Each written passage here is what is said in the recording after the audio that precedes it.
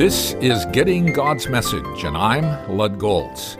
In our last visit, we considered what it means to be born again as described in John 3, 1-16. Later in John 3, Jesus is introduced as the bridegroom. A bridegroom alone is an unfulfilled picture of love. A bridegroom married to a bride is the most beautiful picture of a love relationship fulfilled.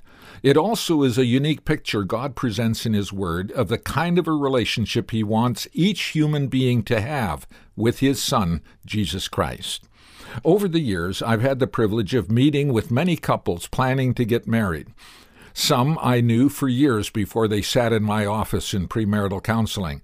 Others I met for the first time when they came to me to prepare for their marriage. I always took time to get acquainted with how they met, got into a relationship, and saw it develop to the point where they wanted to get married. After listening to them describe how their relationship developed, I usually point out that had I asked them if they had a relationship when they first started dating, they probably would have answered yes. If I asked them the same question after they were dating for some time, they would have answered yes as well.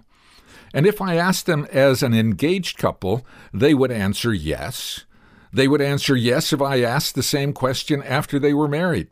But the relationship was different at each of those stages. Their answers were correct, but they described different degrees of a developing relationship.